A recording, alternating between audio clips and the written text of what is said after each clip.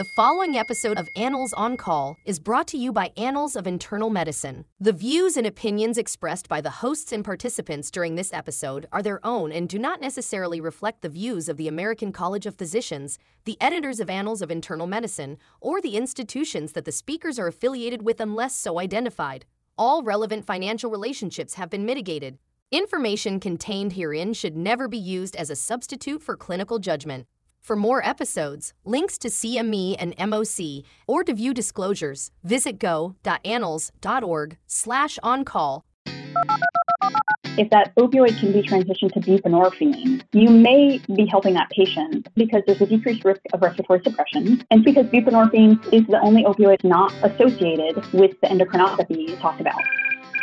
Welcome to Annals on Call, a podcast based upon articles from the Annals of Internal Medicine in which we discuss the implications of the article for you, the listener.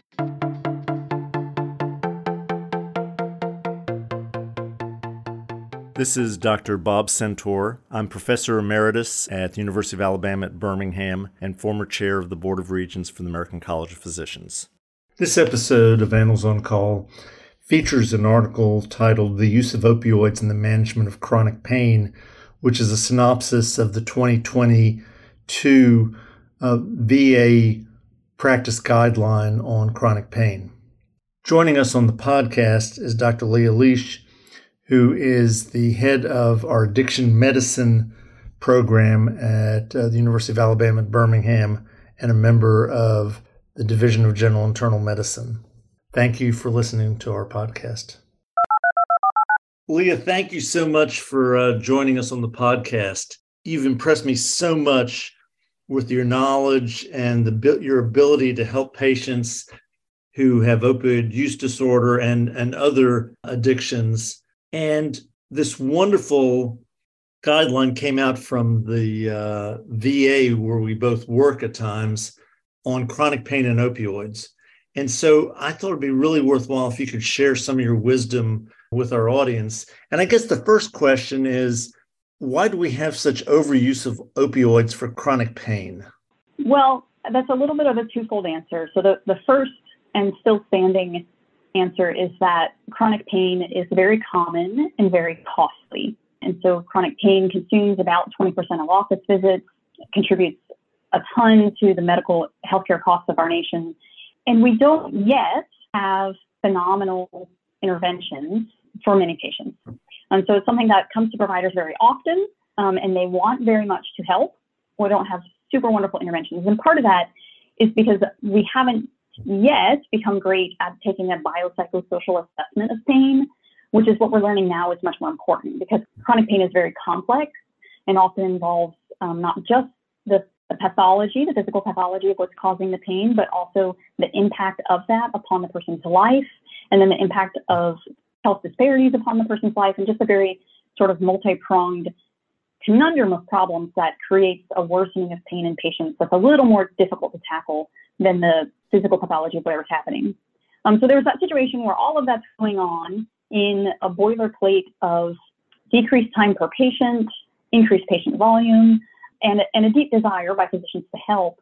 And then back in the late 90s, early 2000s, there was the push of pain-assisted vital sign. There was some misinformation around oxycodone and opioids and whether or not they are addictive. Some very small studies done on a small number of patients with acute pain, prescribed low-dose opioids got extrapolated to chronic pain on high-dose opioids, and prescribing started. So as I read the guideline, they really discourage us from starting with opioids for chronic pain. And maybe you could talk a little bit about that. And are there times that you really do have to go to opioids? So yes and yes. The framework I try to give trainees often is opioids can be seen as the salvage chemo of pain care. I am as likely to harm my patient with this as I am to help them, or perhaps more likely to harm them than to help them. But in some cases, I might still consider it. It used to be that we considered opioids like the insulin of diabetes. So if someone's diabetes was bad enough and you tried these things, then surely insulin was great and it would come and take care of it. With opioids, we like people to try more evidence-based therapies first, but it's not just because we're trying to spare opioids. It's because those therapies have more evidence to support their efficacy. Those are the ones that actually work. And so it's interesting. Oftentimes in primary care practices, patients will come in and they'll emphasize their pain and talk about how very severe their pain is or very dramatic their injury is. And I think that's because we've set this standard that if my pain is bad enough or my injury is bad enough, then I get opioids. And what I really work to do with patients is emphasize, if your pain is really bad and your injury is really bad, I really, really want to get you the therapies that work. And those therapies that work are cognitive behavior therapy. Depending upon the pain type and the injury, it might be anti-inflammatories, SNRIs, maybe muscle relaxers, and focus on the therapies that work.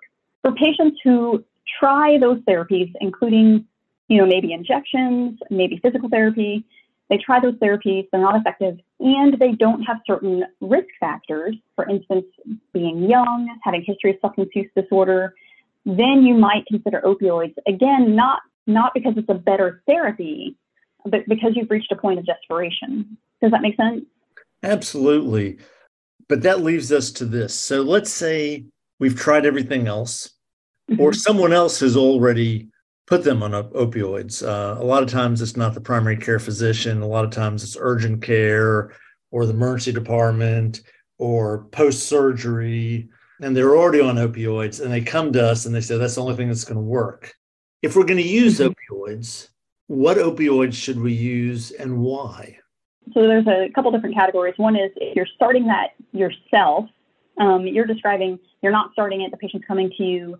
Maybe this is subacute opioids, so post-procedure. And for the subacute opioids, you're deciding, is this going to be long-term opioid therapy or is it not? And we try to not start new patients on long-term opioid therapy. The reason being, we now know that there are a lot of adverse effects of that, including increased long-term pain. Also, if they're full agonists to opioids, which are all of the opioids other than buprenorphine, those are associated when used long-term with immunosuppression, adrenal insufficiency, hypogonadism, osteoporosis, and a lot of things that patients aren't really aware of and some providers aren't even aware of, and that we frankly don't know how to best manage at this point other than to taper or stop the opioids. And so we try not to cause patients those effects if we can avoid it. So if it's subacute pain, you would try and increase those multi-field approaches, get them off opioid. If they've been on opioids for a very long time, then you have to look at what's been happening. Do they have a sort of what you might think of as like a SMART goal? Do they have a specific functional gain from this opioid therapy? Are they getting out of the house when they weren't getting out of the house? Are they socially interactive when they weren't socially interactive? Are they back to work? And if they're having a gain and they're not demonstrating aberrant behaviors that are concerning for risk of opioid overdose, so that's the more imminent risk of opioids, so to speak, is overdose and respiratory suppression, right? So we worry about that even in the short term. Then you may continue that therapy for a while, maybe years if they're not having aberrant behavior. But at every visit, I would still be addressing with the patient, hey, we know that if you're on this for a long time, we're going to cause these other side effects. And so one, what do you think about trying to decrease that dose on your own? Two, what do you think about engaging in these other therapies that maybe might help better now that you're farther out from that injury? Or, just like we have better medicines now than we did 10, 15 years ago, many of the patients I inherited, they say, oh, well, I tried physical therapy in the past and it didn't work. And I say, well, when did you try it? And it was 15 or 20 years ago. And the world of physical therapy has changed a lot in the past 15 to 20 years. We're doing a lot with neuromodulation and things that we just didn't offer before. And so I asked them, can you engage in those? And maybe that will help decrease some of this dependence upon opioids. The other thing we talk a lot to patients about, and that's specifically mentioned in the VA guidelines, is if someone's on an everyday opioid, if that opioid can be transitioned to buprenorphine, you may be helping that patient. One, because there's a decreased risk of respiratory suppression. And two, because buprenorphine is the only opioid of the opioids not associated with the endocrinopathies and the fracture, et cetera, that we just talked about. So you can get rid of some of those other adverse effects by switching to a buprenorphine formulation. That being said, it's important that providers educate themselves on the different buprenorphine formulations and their approximate OME equivalents. So a lot of providers aren't familiar with the buprenorphine formulations and will sometimes overdose buprenorphine because it's It's OME. There's not an official one. In fact, CDC says don't convert OME because it's something like 8 to 80. It's very variable. But at the lower ones, that initial 5 microgram transdermal patch is equivalent to like 0 to 30 OME.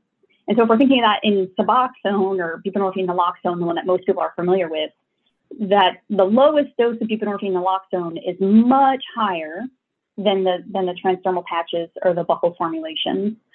In fact, the lowest dose of that buprenorphine naloxone is equivalent to somewhere around 80 or more OME. And so it's just important that when providers are doing that, they're doing it because it's safer for the patient, but that they're aware of what they're doing when they make that transition. Okay, you got to help me, Leah. I don't know what OME is. Can you give me? I'm so sorry. Yeah, can you give me like let's think of the most common opioids that we're seeing people use. We're seeing oxycodone, we're seeing Demerol, we're seeing morphine. How do I compare all those to buprenorphine? So someone on hydrocodone 10 milligrams 3 times a day would be equivalent to a buprenorphine patch of like 5 to maybe 7.5 milligrams. The lowest dose of the sublingual buprenorphine naloxone that most people are familiar with for substance use disorder, that is equivalent to something like hydrocodone 10 8 times a day. And so it's a much higher dose than what most of our outpatient patients are on.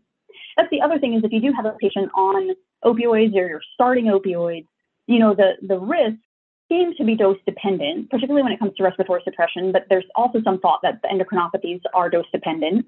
And both the VA and the CDC say once you get above 50 oral morphine equivalents or OME, so that's hydrocodone 10 5 times a day, oxycodone 10 about 3 times a day because oxycodone converts a little differently, or morphine up to 50 milligrams.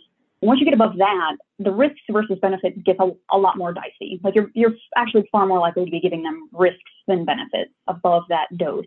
Does that mean that everyone who's currently on that dose, you have to just rip them off down to it? No, they're already on a high dose and there's risks of tapering as well. But it does mean if we're starting patients, once we hit that dose, we should sort of start to think of that, not as a hard stop, but as something like, the way I compare it is if they hit that 50 morphine equivalents and their pain is uncontrolled, you might want to think of this as someone you've started on insulin and they're still having major hyper and hypoglycemia, where you might say, I need an endocrinologist. Like if you're already up to 50 OME and the patient's still having horribly controlled pain, you definitely need to have them with an interdisciplinary pain team. They just probably need more care than is typically manageable in a routine primary care setting. One of the things that I got out of this paper, and from talking to you in the past, is that we have to be very careful even when we use short-term opioids because they could become long-term. And I'll give you a great example. I have a patient on my service with 10 out of 10 pain due to a kidney stone. It's real, and he's really suffering. He can't sleep. When you're on service, how do you go about prescribing opioids for that short term to try to make sure that it doesn't become long-term? Right. So a lot of that is really intense patient education and supporting the patient. So one, we do know that the longer opioids are prescribed for acute pain, the more likely that pain will become chronic pain. And so I will often educate patients, the reason that I don't want to prescribe this longer is not because I'm worried about overdose or because I'm worried that you'll develop an opioid use disorder. The reason I don't want to prescribe this is because I have really good data to say that continuing to prescribe it is actually going to make this pain last longer and hurt more. And neither you nor I want that. And so that does help sort of motivate the patient to decrease some on their own. And then the other important part is to support the patient in other multimodal pain care things. So adding the capsaicin cream, adding the, lidocaine patches, the ice, the heat, talking with your interventional anesthesiologist, particularly if you're inpatient. Is there a block that could be done that might help, the patient not have so much pain until this injury heals or this kidney stone goes away or whatnot? So despite our best efforts, some patients with chronic pain do develop opioid addiction. One of the things that seems to be very scary is trying to mandate decreasing opioid doses. You do addiction medicine and you see plenty of patients who actually want to get off the opioids. They want to get better. You see other patients who don't want to get off, but are almost mandated to get off. How do you deal with that? And do some patients just have to continue taking the opioids because the addiction's so bad that if we try to take them away, there are going to be unintended bad consequences? In the clinic I work in, we manage patients in what we call the pain OUD or opioid use disorder.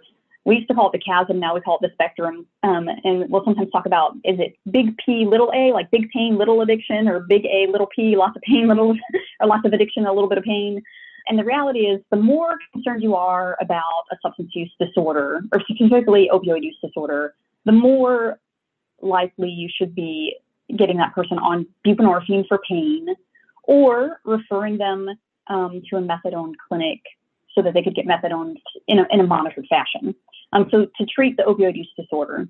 And it will also help with the pain because, they're still receiving pain treatment and you're still supporting them with multimodal pain treatment and they're still on an opioid. If it's somewhere, to the left of that where it's a lot of pain and just a little bit of aberrant behavior, in general, what the VA recommends and CDC and what we do in our clinic is monitor patients more closely. And so we may monitor people. They may come in once a week. They may come in once every 2 weeks. And that's just to do pill counts, to do urine drug screen, to talk to the patient about their function, to talk to the patient about the biopsychosocial contributors. The VA guideline is beautiful in that in its algorithm, it says, have aberrant behaviors developed? And the first arrow it has is to go back and redo a biopsychosocial assessment. We had a patient recently had been on long-term opiate therapy, had not had problems, had been on a stable dose for years, had a peripheral neuropathy, and suddenly began coming in and just demanding higher dose opioids, and had in the past been on high dose opioids and had a problem with it. And we said, we don't think that that's a great idea. He began essentially saying the pain was making him suicidal, and we offered a lot of other things. And if this is happening with other clinicians, and eventually got pinged to me, and I looked at the chart and I said, what has changed? I mean, what has changed in this man's life? It's the same injury, it's the same peripheral neuropathy. He's been on the same dose for the past 4 years. Why now? Why all of a sudden? And when we repeated the biopsychosocial assessment, he was about to become homeless. He was having I think Dr. Cortez will call this, I forget what he calls it, like a moral injury. And it was creating chaos in his life, which was exacerbating his pain experience. We connected him to housing. And once he got housing, his pain was all better on the same dose of opioids that he had been on before. So our mantra in general is like, if it's working at the dose it's working on, even if they're on high doses, we keep them there. If they're having aberrant behaviors, we first repeat that biopsychosocial assessment. If it looks like it's OUD, we switch to medications for opioid use disorder. Finally, and because you do addiction medicine, when do we need to call you? So if it would be great if every primary care physician had an addiction medicine specialist that they could call up when he or she was having a problem. I work in the same hospital as you at times. When should I call you about this? I mean, the nice thing is with the new changes in regulations, there is no more X waiver. So anyone can start buprenorphine. I would say if you've never transitioned someone from long-term opioid therapy to buprenorphine and the patient's on a long-acting agent like slow-release morphine or whatever, you should probably call someone who has experience with that. If they're on a short-acting agent, you can probably do it yourself and you can manage the OUD yourself if you would like. We all can do that now. It's pretty easy to learn about. It's wonderful. I would say if you have them switched over to medications for opioid use disorder and they are still having aberrant behaviors, for sure call an addiction specialist. Or if you're just needing a little hand-holding through the first few people that you treat with medications for opioid use disorder, call the addiction specialist. Or if they're having so a lot of consults we get are also like urine drug screen interpretation and whatnot. There's really great resources on pcssnow.org, which is a free provider clinical support service network that you can get a lot of help from. Well, Leah, thank you so much, because I think what you've done is you've framed the management of chronic pain and the management of the opioids and taking care of the patients and doing what I know our infectious disease colleagues are always so good at. And I was thinking of them when you were talking about how you take a biopsychosocial history and realize that when things are getting worse, you have to explain why they're getting worse. And I thought that was beautiful when you said that. And I think this is going to be helpful to all of us who often get frustrated by chronic pain, and maybe I'll get a little less frustrated now that I have this information. So thanks so much for joining us. Thank you very, very much. I'm a big fan of treating both OUD and pain like diseases like we treat everything else.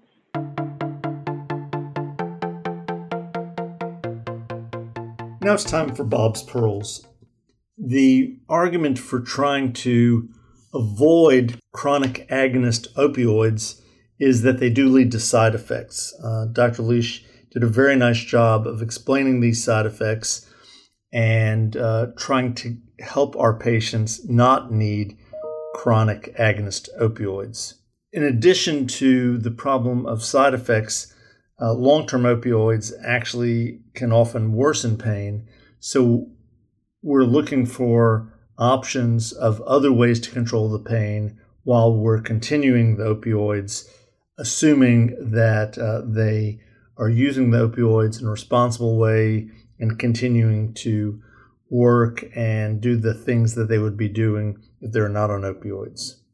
Sometimes switching patients to buprenorphine can help them decrease the side effects. Perhaps the most important thing that she shared with us is that when someone comes in and has been on stable opioids but says they need more and is having problems, that is a clue that we need to do a careful assessment of what has changed. We should not react negatively, but rather try to understand the patient's need for those opioids. Thank you very much for listening to our podcast. Information contained herein should never be used as a substitute for clinical judgment. For more episodes, links to CME and MOC, or to view disclosures, visit go.annals.org/oncall